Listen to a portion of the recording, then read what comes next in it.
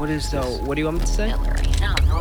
You have found Chameleon, Season 3, Wild Boys. A production of Campside Media. Oh. A heads up. This show contains discussions of an eating disorder. If you or someone you know is struggling with eating disorders, please listen with care. When Rowan was peeling his orange in the family kitchen and saw the uniformed officer at the front door, he ran without a second thought. Everything boils down to survival. That's why I had to run away. He didn't have an elaborate plan for what would come next. He just knew he had to run. I just didn't think that far ahead. I just ran behind some building complex, behind some bushes. And in the bushes, he waited, his mind still racing, as the morning sun swung high above him before eventually dipping behind the trees several anxious hours later. When it was finally dark, Rowan crept out of the bushes, not knowing exactly what to do, but knowing exactly who would. Rowan made his way across the manicured lawns of suburbia, slinking through the dark all the way back to his house, where he snuck into the backyard and crept up to his brother's window. Was there anyone else that you would consider have tapping on their door?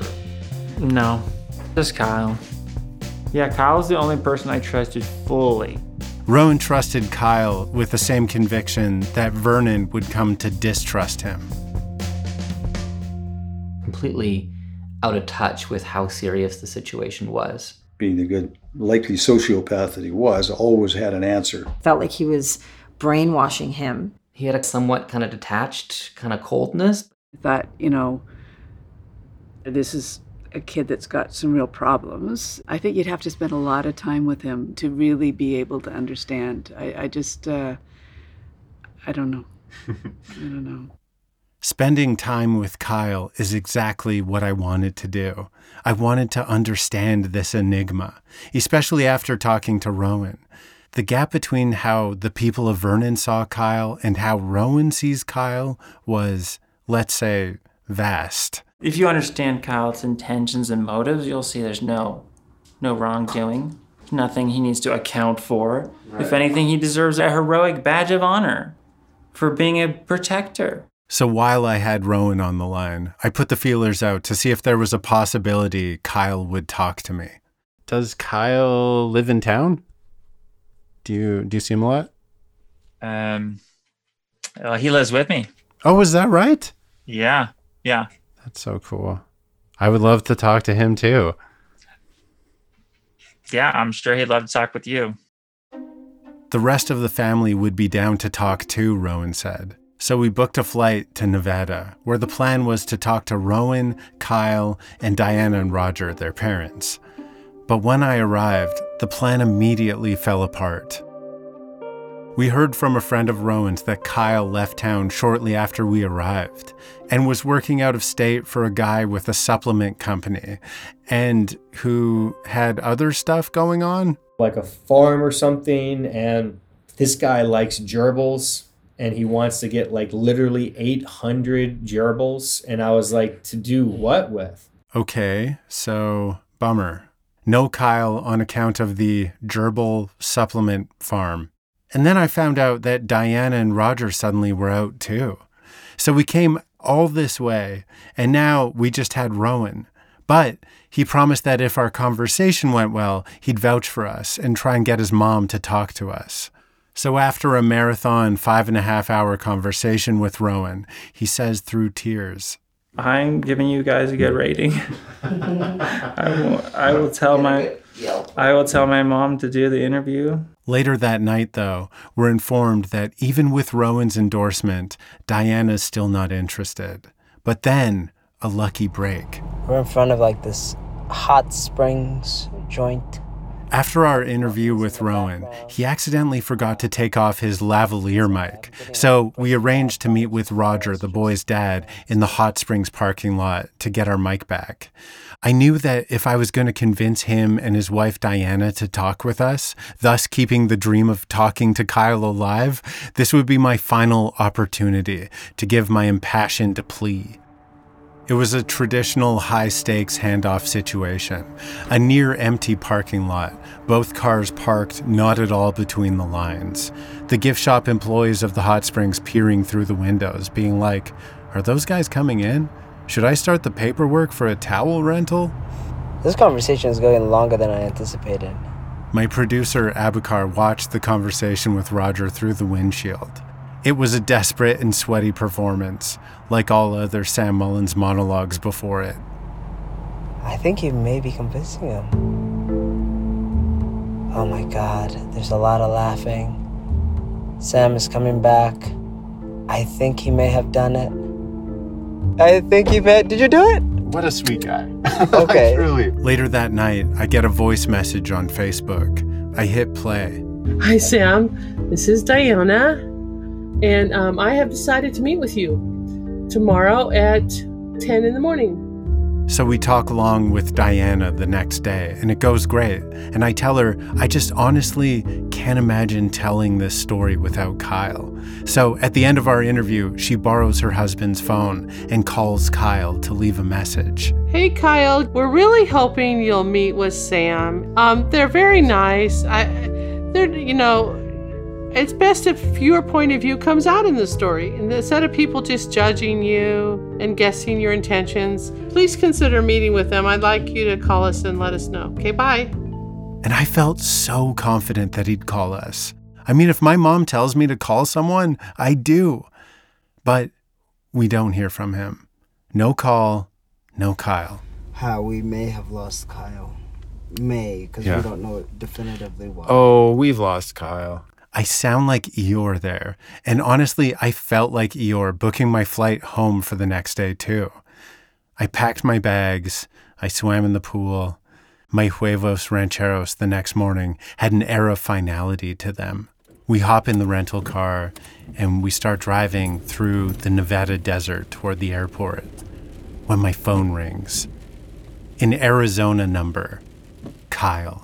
Yeah, and based on whether or not you were interested in talking to us, we were going to either come to you or I was going to fly back to Canada.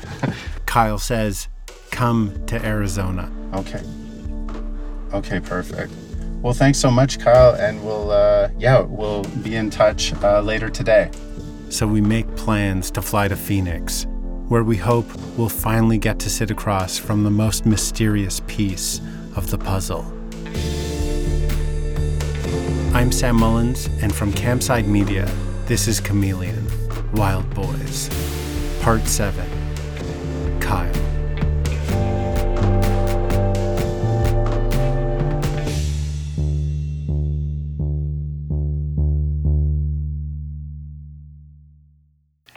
You're listening to Chameleon from Campside Media.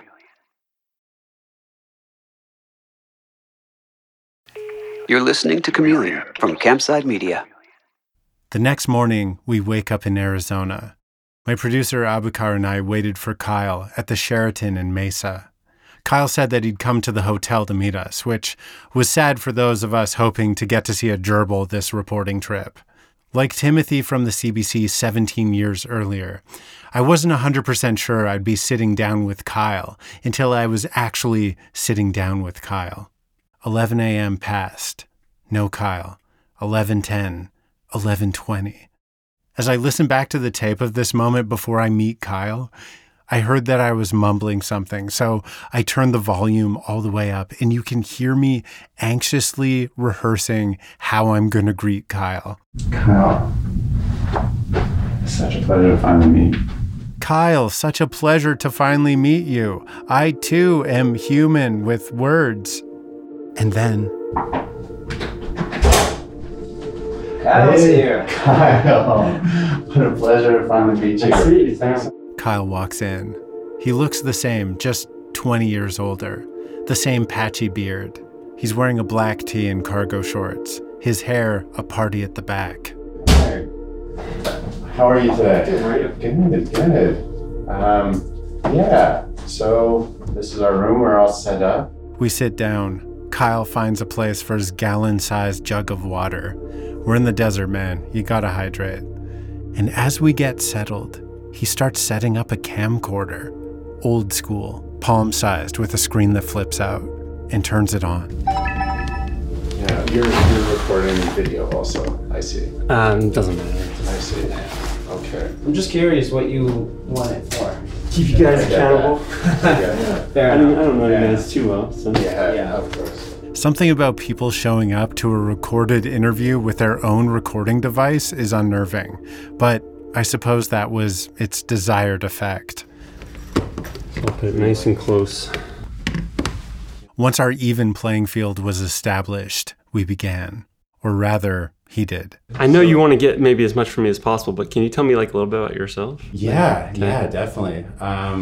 Well, like I said, I grew up in Vernon, and but did you like growing up in Vernon? Oh yeah, totally. So you know why we stay there? Yeah, it's exactly. a perfect little town, right? It's a good spot for you guys to land. Felt like a good place to start our shared love of Vernon. Next order of business, address the gerbil in the room. So, Kyle, I heard a rumor from someone. Rowan and Kyle, they're gonna move to Arizona to like a gerbil farm. And I'm like, what? What do you think he's talking about? Just people playing telephone. That's so far off. So far off from reality. Yeah. We spent the next 90 minutes going through all the questions that had been burning in my brain for the past year, while I was doing the dishes or pushing my kid on the swing or laying in bed at night. And as I started to get answers from Kyle, I had the same feeling I'd had talking to Rowan a few days earlier. The more I started to understand the boys, the more I understood that this wasn't a random thing that happened. This was a sort of inevitable thing that happened. Kyle was the second kid. His family remembers him being especially bright, a good athlete, good at drawing. Kyle and Rowan weren't close when they were younger. Rowan was born 6.5 years after Kyle, an age gap that felt less significant, though, as Rowan became a teenager and started to grow into the kinds of ideas and topics that Kyle was also drawn to. As soon as I started getting really weird and branching off into my philosophies, I kind of almost escaped into my own world at that time. That was in my room, most of that. I think we're sharing the same room, so we just had more conversations. Where we talk about deep philosophical stuff. Right. Spiritual stuff. That's how we started to become more close. I talk less about the deep philosophical stuff with other members of my family. It's mainly just me and Kyle. Yeah, if I had a conversation with my sister or my older brother, I feel like the conversation wouldn't go as deep. Gabriel concurs. Sometimes he'd engage with his little brothers, but only in digestible doses, because it's a lot. Because you get them on an area they're interested in, they'll talk about it a long time. Long before they were holed up in a fruit room in Vernon together, the two brothers in their shared bedroom started talking about the big questions of life. And those questions quickly veered off the beaten path. You're listening to Chameleon from Campside Media. This is Chilling Tales for Dark Nights. Good evening, listener. I'm Steve Taylor, your host to a horror anthology podcast where we ask you to depart from your safe perception of reality to descend with us into the frightening depths and dark corners of twisted imaginations.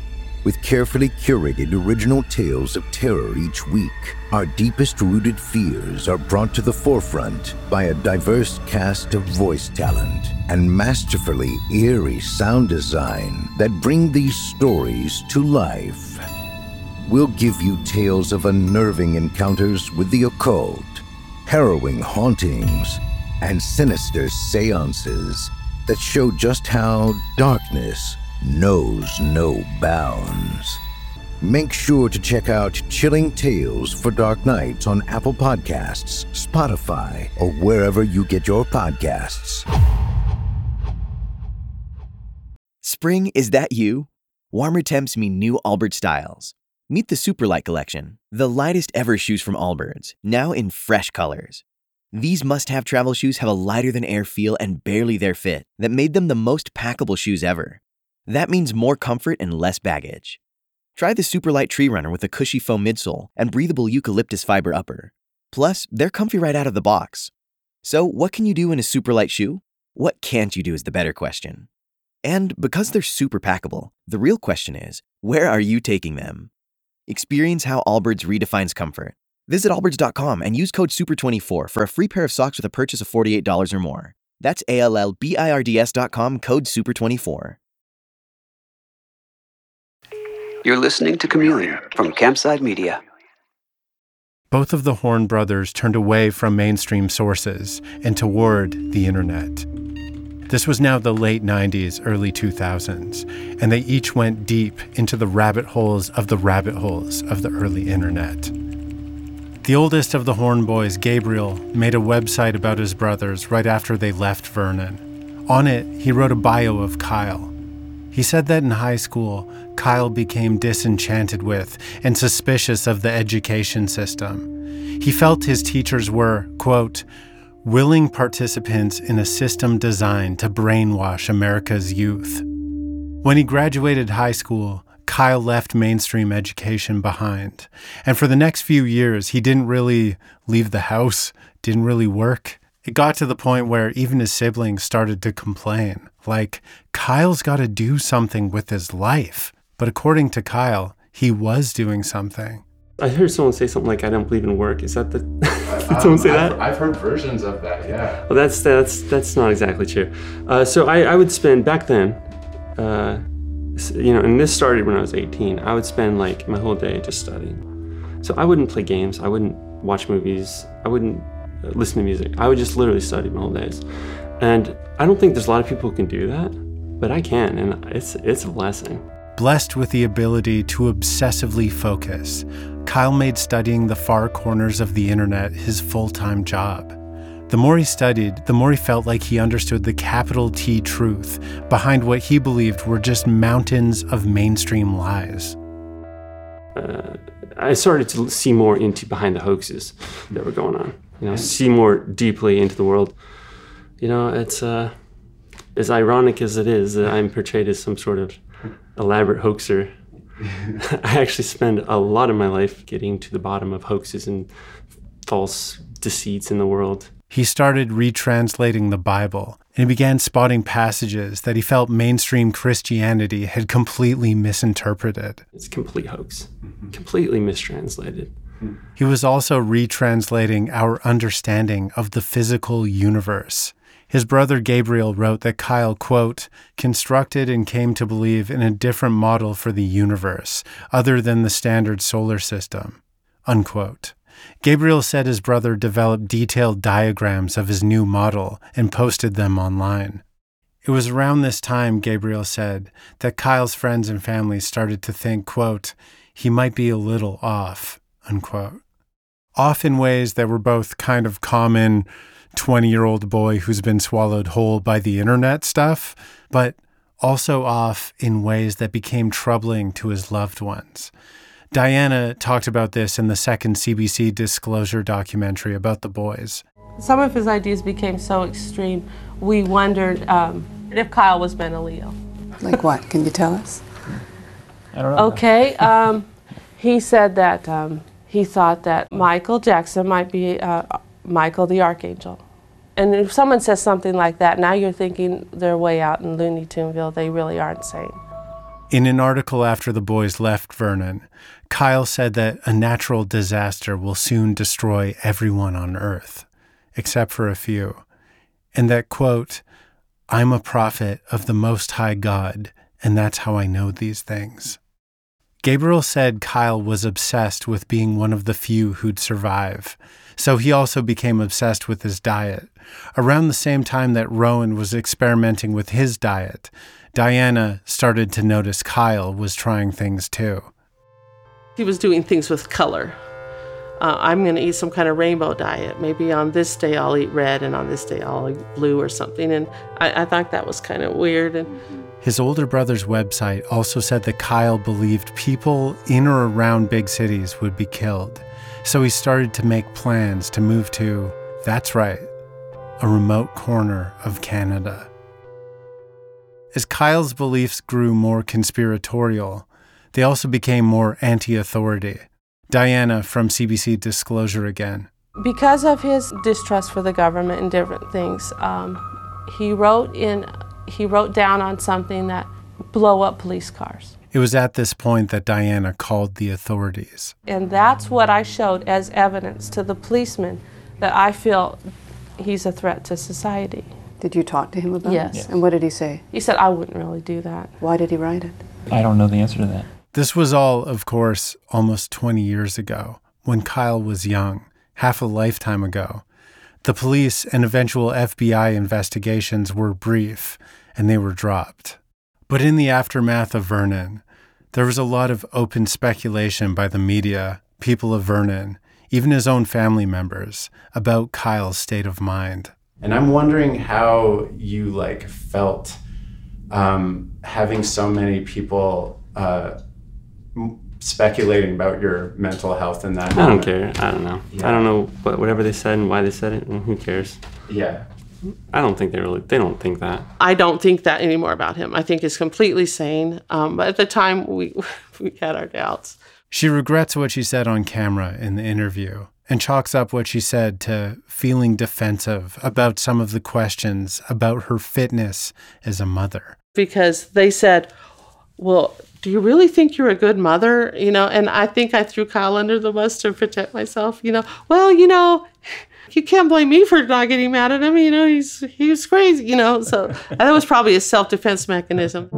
And it was around the time that the FBI was checking out Kyle that Kyle saw a different set of authorities start meddling in his little brother's life, too. There started to be some feeling that, okay, well, if Rowan's not going to become the right weight, that they would take him or force him or something.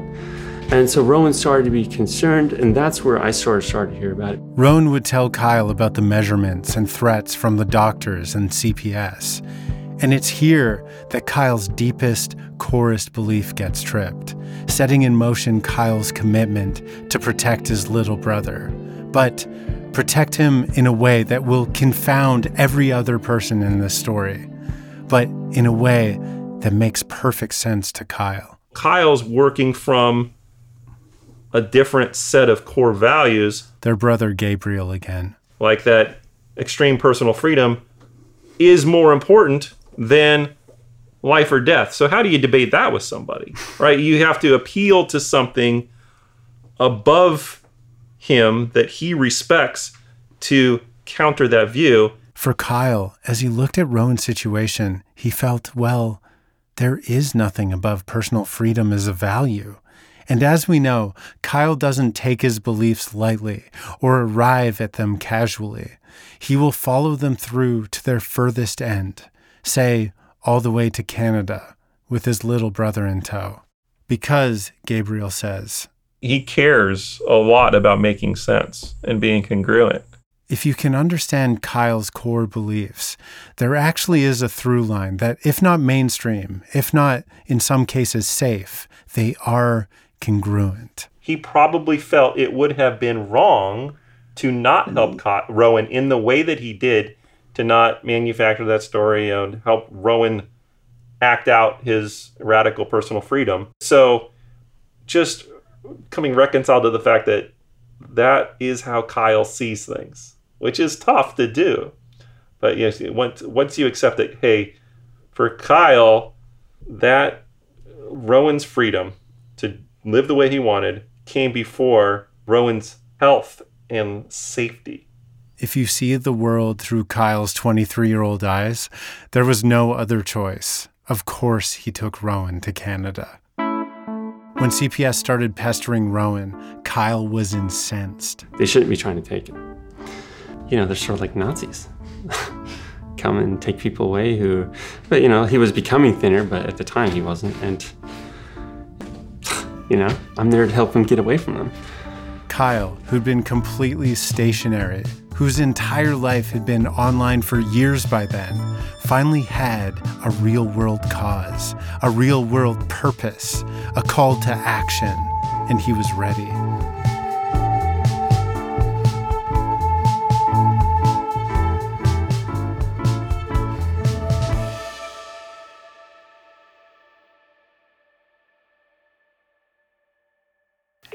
You're listening to Chameleon from Campside Media.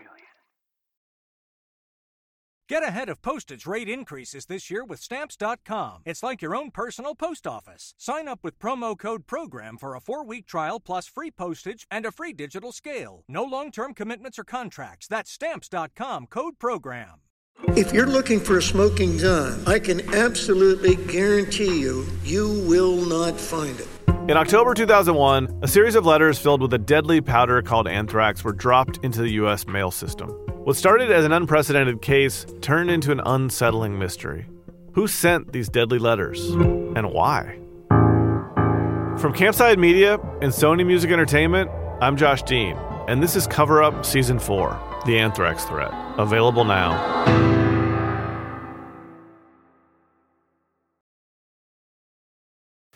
You're listening to Chameleon from Campside Media. When CPS showed up to take Rowan away and Rowan ran for his life, Kyle was ready to be tapped. He knows I'm not the kind of person who would, the authorities say, you have to be locked up. And I'm not that kind of person. I'm the kind of person who will side with freedom. So when night finally came, Rowan crept back to his block, scanning the streets for police cars along the way. When he caught view of his house, he watched the lights in the windows carefully as they turned off one by one, until there was only one light left, and he tiptoed toward it. I went to my brother's back door, his back window, and knocked on it. Kyle was sitting in the shared room where they'd spent so many hours philosophizing about right and wrong, as if in preparation for a moment just like this, when he heard a noise. He tapped on my window, and I went out. In hushed tones, the brothers began plotting. First, let's triage. Let's find you a place for tonight. Kyle quietly grabbed some gear from the family camping supplies and looked for a good spot for Rowan. It was a camping situation. Just a little wilderness area next to our house. There's just a little windy little river and then some trees. And so I just camped out in a tent there and... I explained that I'd be bringing him food. Kyle crept back to the house. For the next week, Kyle would wait until dark, wait until the house was quiet, and then head to the makeshift camp. If not every night, every other night. If I missed one night, I'd go the next night. And he would just bring me, he would get a big backpack full of Costco fruits and stuff and bring it to me at the tent. And there at the tent, they started to hatch their plan. A plan Kyle had already been thinking about for a while. I said probably years, maybe a couple of years earlier, that I'd maybe go to Canada. When his parents would pester him, "Get a job or move out, Kyle." For years now, his response had always been, "I'm moving to Canada." But there never been any urgency or enough details to make his family think that this was a real thing that Kyle might actually follow through on. And I don't even remember why he was planning a trip to Canada, but he had been planning it prior. Totally vague. I don't remember any plan. But he seemed serious this time. I'm gonna go for it because it also gets him out of the house. You need to experience the world, so you go. Whatever it is, it's a good thing. The timing felt weird though. As the rest of the family was searching for Rowan, Kyle suddenly stood up and said, "I think it's time for me to make good on that trip to Canada that I've been planning for years now. And no, of course I don't know where Rowan is, so of course I'm not taking him with me." But, sure it was suspicious. And I tried to make sure he went out prepared, with a backpack and tent and sleeping bag and maybe $500. For your trip to Canada, Kyle. And if he happened to have Rowan with him, then hopefully that would cover both of them. Diana didn't know for sure that he'd be taking Rowan. He didn't tell us because he suspected, and it's probably true, we would have turned him in because, even if I didn't want him in the hospital, I think I wanted him even less to be homeless. Rowan would rather be homeless. He'd rather be anywhere on earth other than being in a hospital being force-fed. He knew how concerned his mom was about him, and that's why he kept her in the dark, only bringing Kyle into the fold. Kyle said goodbye and promised that he'd call with updates. And then he made his way to the wooded area where Rowan was camping, when they brought a third conspirator into the plot. And then my cousin Jared helped drove us to Canada. I tried to get Kyle to corroborate that it was Cousin Jared. How did you get from Roseville to Osoyoos? A friend drove us. Rowan told me it was Jared, Cousin Jared. Yeah. Is that right? Well, I'll let Jared confirm that. Right. I'm not going to say it. Okay. This is a good example of why Rowan trusts Kyle. And he trusted Jared for kind of the same reasons. I thought Jared was solid. I wasn't worried about Jared. What is it about him that... he's more, unconventional. So unconventional people, you tend to like, if you see yourself as unconventional, you vibe with people who also are unconventional in their own way, because then it's like, well, yeah, we're not the normies. We can vibe with each other, right? Right. We can trust you. You get it. Yeah, exactly. Jared was not a normie, which is very high praise coming from the Horn brothers. And he had something that they needed, a vehicle and a driver's license. He agreed to drive them the almost 900 miles out of California, through Oregon to Washington State. No plan, just head for the border. Like so many on the lam before them, they were fueled by nothing but hope and their mom's now $482. When they get just a few miles from the Oroville-Osoyoos border crossing, Cousin Jared lets them out. It seems like it might be a little risky for their very kind cousin to drive them right to the line. One of these boys is on a missing persons list with an APB out for him. So the boys hop out of the truck, grab their gear, and say goodbye. And they hitch for the final stretch until they're facing the Osoyoos crossing. It's a moderately busy one, usually operating with just one lane in each direction. These are not inconspicuous boys. They're both over 6 feet, Kyle 6.5, scruffy, carrying camping gear that screams, "Nothing to see here, we're for sure not running from anything." Rowan had no ID whatsoever, and Kyle might have had something, but certainly no permit, passport, or driver's license, nothing that would be considered sufficient by a Canadian border official. It's also worth noting that this was an especially not good time to be trying to cross the border illegally. It was less than 2 years after 9/11.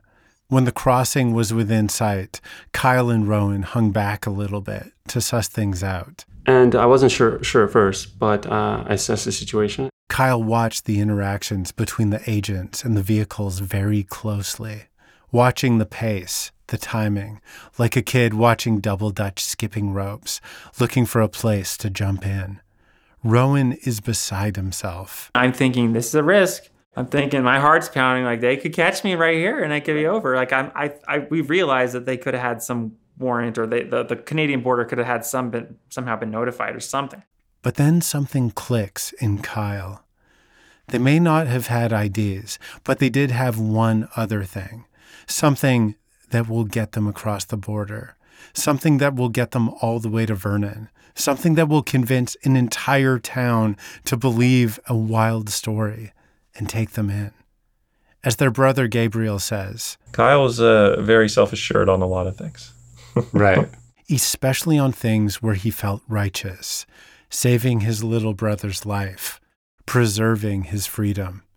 People close to Kyle told me about this remarkable self-assuredness that he's capable of. Especially in moments where most people lose their nerve, something will speak to him. And then I knew. He knew. He knew that in broad daylight that he and his brother could cross an international border, no problem. It's hard to explain. I knew we can walk right across. You just gotta trust certain instincts. Kyle took the lead as Rowan slinked behind, mustering as much confidence as he could, being careful not to meet the eyes of a border agent. I was totally trying to act calm, right? You gotta act calm, you gotta act like you're not hiding something. They walk between all the cars in line and step across the 49th parallel.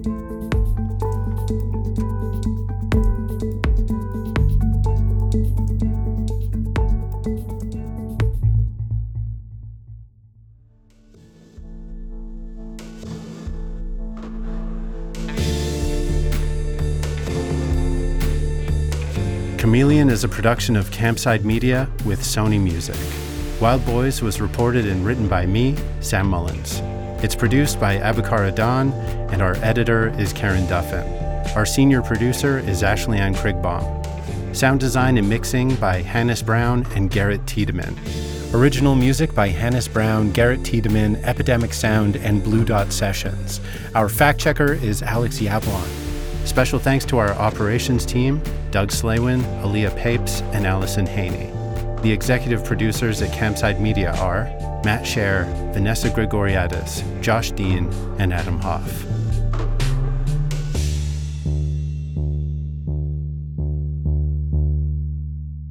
If you or someone you know is struggling with your relationship with food, please know you're not alone. There are free, confidential helplines with people just waiting to help. In the U.S., you can call or text the National Eating Disorder Association at 1-800-931-2237. That's 1-800-931-2237. In Canada, the National Eating Disorder Information Centre hotline is 1-866-633-4220. That's 1-866-633-4220. Don't want to wait until next week for the next episode of Chameleon? You don't have to. Subscribe to Chameleon Uninterrupted on Apple Podcasts to listen to the next episode right now. You'll get early access to new episodes every week, completely ad-free. Plus, you'll unlock episodes of our exclusive bonus series, Art of the Con. Just visit the Chameleon Show page on Apple Podcasts to start your free trial today.